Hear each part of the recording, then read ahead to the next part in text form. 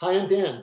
And I'm Mike. So welcome back to 15-Minute Film Fanatics, the podcast that you know and love, where two friends watch a film separately and talk about it for the first time. So, of course, this week's pick is Philip Kaufman's 1978 remake of Invasion of the Body Snatchers, a film that I haven't seen in a long time. And that when we were looking for our horror movies this season to do, I said, let's do that. It'll be fun to watch again because I hadn't seen it in a long, long time.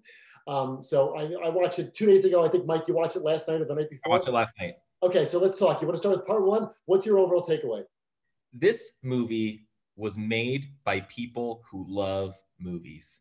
They love movies. This movie is deeply elusive. There are some things in this movie that look like they were silly, or they look stilted, or they look like they weren't done on purpose, and they are 100% allusions to other films. So, for example, there's some weird angles in San Francisco as Donald Sutherland is running down the street and being chased. It's very Fritz Lang. A lot of the daytime stuff done in color are allusions to earlier movies of the 70s, and any of the scenes at night where they're being chased are all allusions to famous black and white films. I'm picking up a lot of Fritz Lang. I don't know if you pick up anything different. This is one of those movies that really, for me, straddles the crevice between being a great movie and being a cult classic. You know, that everybody has an awesomely bad cult classic where they're like, I know this movie's weird, but you got to stick with me. And then there's just movies that are good in and of themselves, something like The Thing. I don't know if you're a fan of The Thing, but this movie, the opening setup is a gambit for the most extended chase scene that you'll ever see in a movie, barring The French Connection or something like that. And that's the gambit of the movie, is if you stick with me, there's a turning point, and then it's just a roller coaster after that. What's your overall take? I mean, I loved it. I absolutely loved it. And I went around today like one of the few non-pod people telling everyone, you've got to see this movie. Like, did you know that you can go on Amazon and see people are looking at me like, yeah, okay, Dan, that's great. I'm like, no, you have to watch it right now. I love it because I just watched the 56 original maybe a couple weeks ago. And what I love a lot about this movie.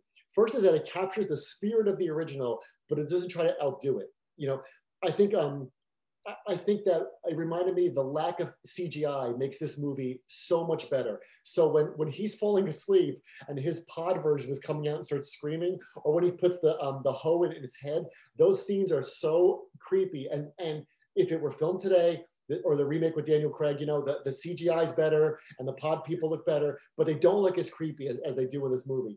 And it reminded me of what you said about how The Wicker Man was blessed with a small budget. So that was one thing. But here's what I want to talk about in part one. I don't want to talk about how great it is that Donald Sutherland has the same sweater that he wears in Animal House, or how great it is that Kevin McCarthy from the original is the guy that they almost hit in the car. We'd have to devote an entire season to the dog with the banjo player's face. Maybe that'll come up later. I don't want to talk about any of the great images in the movie, because I know there's a lot of striking images in the movie, including the ending, which we'll talk about then. But what I want to talk about, what really leapt out at me this time, was the soundscape of the movie. And, you know, this guy, Ben Burtt, I think his name is, who did the sound for Star Wars, he's the guy that designed this. And I think the sound of a film is something we know is important, but we always take it for granted. Even film geeks like us, we take it for granted. But I could not stop paying attention to how terrific the sound was. I watched this with my headphones on. And it reminded me of, first, you know how in 70s movies, the footsteps are always very distinct? Like we watch A Conversation, I mean, that's a movie about sound, right? Alter Merch. Yeah, certainly.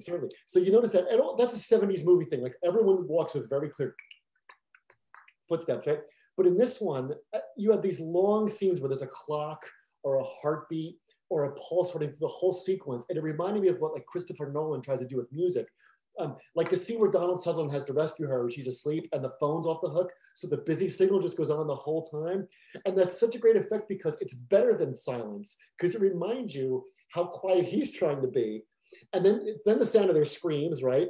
And the bagpipes at the end, when you hear the bagpipes when they get to the ship. So I just think the sound in this movie is incredible. Do you know what my favorite sound effect in the entire movie was? Because I noticed the same thing. Well, it's not the scream? It's the sound of the scissors at the end when he sits down at his desk and he starts to do his clippings. Yes. That's like pin drop beautiful sound effects. It really is. All right, we'll talk about our favorite moments in part two. Okay. Hi, welcome back. So in part two, as you know, we like to talk about our favorite moment or our favorite line, something in the movie that kind of epitomizes the whole experience of seeing the film. Mike, what was yours? My favorite moment is when they're in Donald Sutherland's house and they realize that they're completely surrounded for the first time, and that nobody's coming to help them, and that they can't get out. Because this movie, there's a kind of bait and switch in this movie, which is switched at that moment, which is you think that this is a conspiracy movie, you think that this is some kind of slow burn, and the movie sets itself up to be a movie about slow dawning realizations, but it's not. 25 minutes into this movie, the gambit is given to you, and you realize, no, it's that the entire city's already done. These are the last four people, and they're gonna run. And they do something. Anybody who likes George Romero's movies or something like Night of the Living Dead, this is the quality of that movie that they like, where the entire world has turned on you. And so this movie really moves into classic horror again from monster movie, right? We've spoken about the level of agency that the characters have, you know, and as long as they maintain a high level of agency, there's something that they can do about it. You're in some kind of monster movie. You're some kind of version of St. George. But if you're powerless and you're being chased and you're the mouse in that situation, it's a horror movie. And so that's, I think, where we find ourselves, where the characters are like, okay, we have some information. We have enough information to reach out to people. We're going to do this. And his girlfriend has fallen asleep, and Jeff Goldblum is being Jeff Goldblum. And Cartwright, I forget her first name. Yeah, Veronica Cartwright is doing an excellent job freaking out. She's scared enough just for everybody. She brings the viewer right in, and then one by one, everybody gets scared. And Donald Sutherland, by trying to come up with an escape plan, you can see that he's totally lost control of the situation. And it's at the point he's the last to get scared. And when he's scared, now you're scared, because the last person to kind of hold out and be like, all right, well, we're okay, we're going to figure this out, crumbles. And that's where the extended chase scene, you know, begins, that essentially encompasses the rest of the movie. Yeah, that's a great point, because it's true about Donald Sutherland, because, he says nobody keeps secrets. You can't keep secrets from the Board of Health. But what's fascinating about the movie is they've kept a very good secret from him, is that these four are on the tail end of the whole thing. It's not like the city's they're about to come here. The flowers are here. You know, the pods are here. The whole thing is going on. So that's a great point of how only when he finally gets scared, that's when you're fully committed. Well, speaking to your point, that's dramatized in the soundscape, which is the sound of the garbage trucks. Whether or not you can see them, as long as you can hear them, they're taking away the humans that crumble one by one. And that was my moment. So my moment was not a specific thing. It was how great it is that you keep seeing the garbage trucks throughout the movie, or hearing the garbage trucks. And it's not done in a very, like you said before, elusive. It's not done in a very like nudge, nudge, wink, wink kind of way. You just, if you put somebody who couldn't speak the language and even turn the sound off to just watch this movie, they might say, what's with all the garbage trucks? Because they're everywhere, or maybe they're not everywhere the first time you see it, but certainly when her boyfriend goes out with the remains, puts them in the garbage truck, you're like, what's going on? And then these red garbage trucks are everywhere, and they're mushing up the same stuff.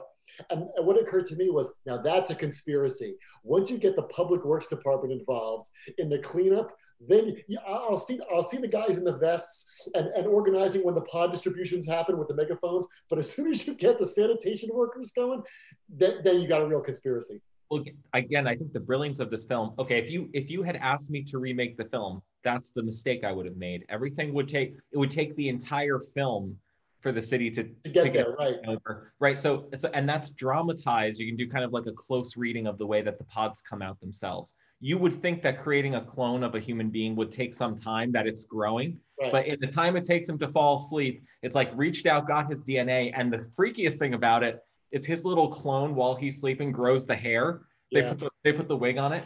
And are you familiar with Uncanny Valley? That no. Like things that resemble cartoons that are obviously meant to represent humans, but not look like a human, like The Simpsons. Sure. We empathize with other humans, but as you approach something that is kind of human looking but not quite, your amount of empathy starts to rapidly decline, and you're super freaked out. So that the thing that initially comes out of the pod, you're like, oh, that's vaguely humanoid and weird. At the point at which it has kind of a face but no features and a wig, that's when you as a viewer start to freak out. Yeah, so that's really interesting. So the pre-Jeff Goldblum is not as frightening as the almost done Donald Sutherland. Nosebleed Jeff Goldblum though is terrifying. So the movie got me back. The movie let me know what we were going to do at the point at which he lays down for a shot with the curtain partially closed, so you can see the foreground and background, right? They pull an Orson Welles on you so that they're both in focus. Yeah. And everything that's in focus is the same being connected by the same mind. And I was like, oh, okay, you guys know what you're doing. Yeah, totally. And that's a great point about how you and I, if we had to write this, we would have so we get the beautiful thing of the pods coming to Earth in the credits. So you get that out of the way. And then the solar wind, we're told, brings them. And then we'd have to, okay, now here's how they make the pods. And but they're like, no, it doesn't matter. It's already happened. The game's over. This is talk about in media res. Talk about David Mamet's rule of you should enter every scene late and leave it early. This movie enters the whole plot very late. Oh yeah. So if it were me, the other mistake that I'd make is they would get to Leonard Nimoy at some point, as opposed to having they've had him the whole time. Yeah. So that's why everyone loves his books.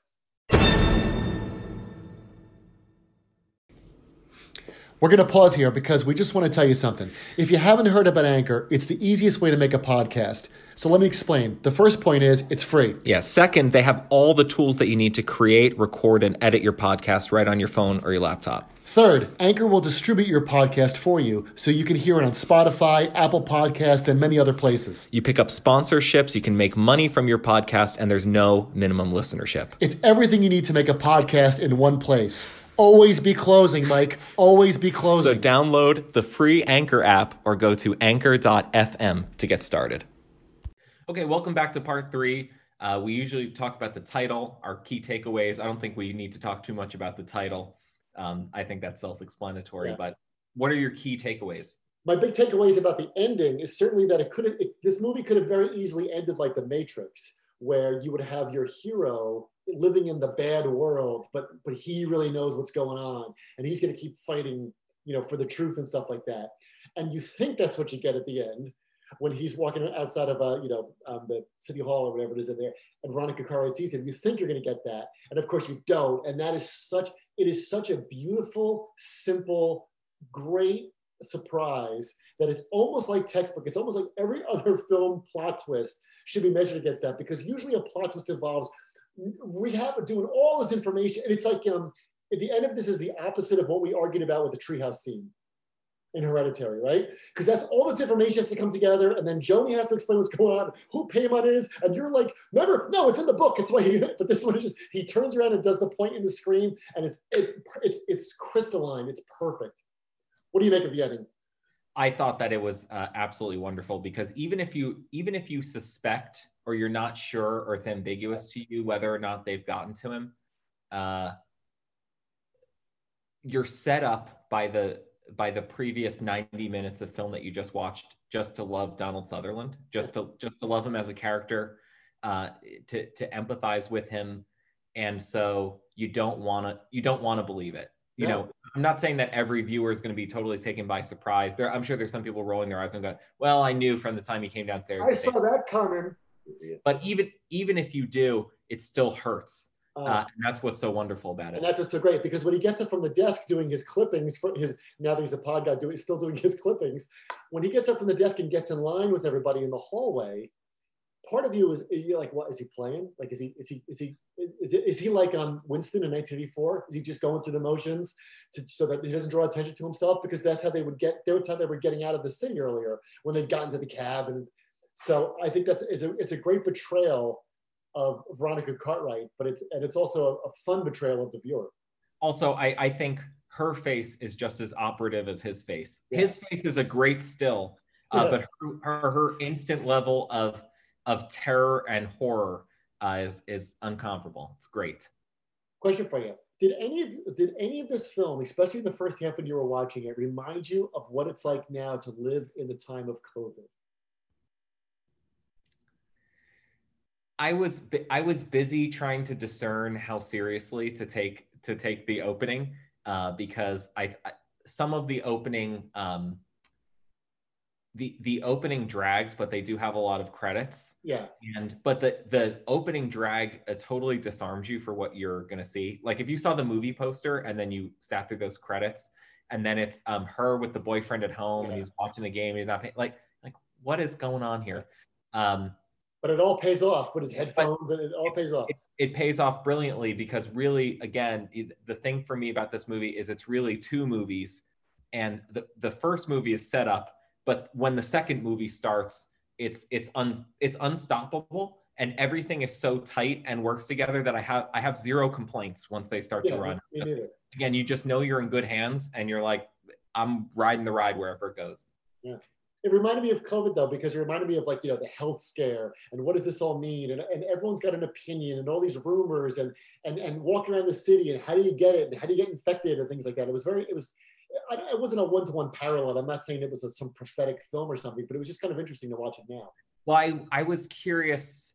I mean, I tried to turn off my critic as much as I possibly could, but it's hard to not see it as metaphorical when they said it in San Francisco. Meaning it's either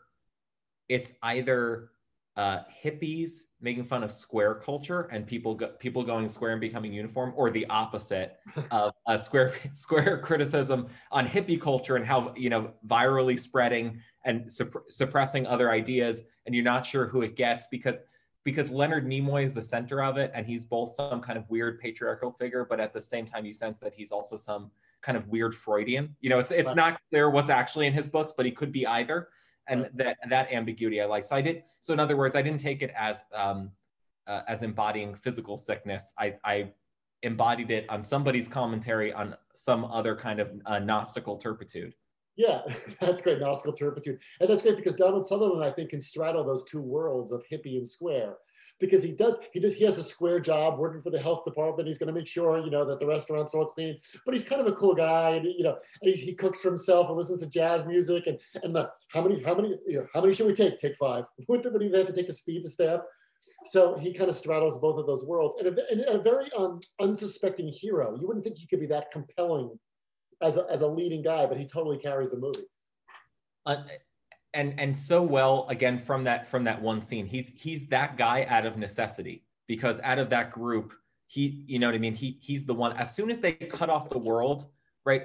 What he does in the phone booth is he tries to call every authority figure that he can possibly try to get through to, and everybody says, "Why don't you calm down? Don't tell too many people about it. I understand that you're having, but we've got it under control. But you can't leave the telephone booth and start yelling and screaming about it, because they're trying to hush him up." Once you realize really they are the 4 people left, and the movie does not make that clear again until that moment when they're all together in the house. That's when, again, out of necessity, he's the last man standing. Yeah. Sorry, Jeff. Or he was. Anyway, he was.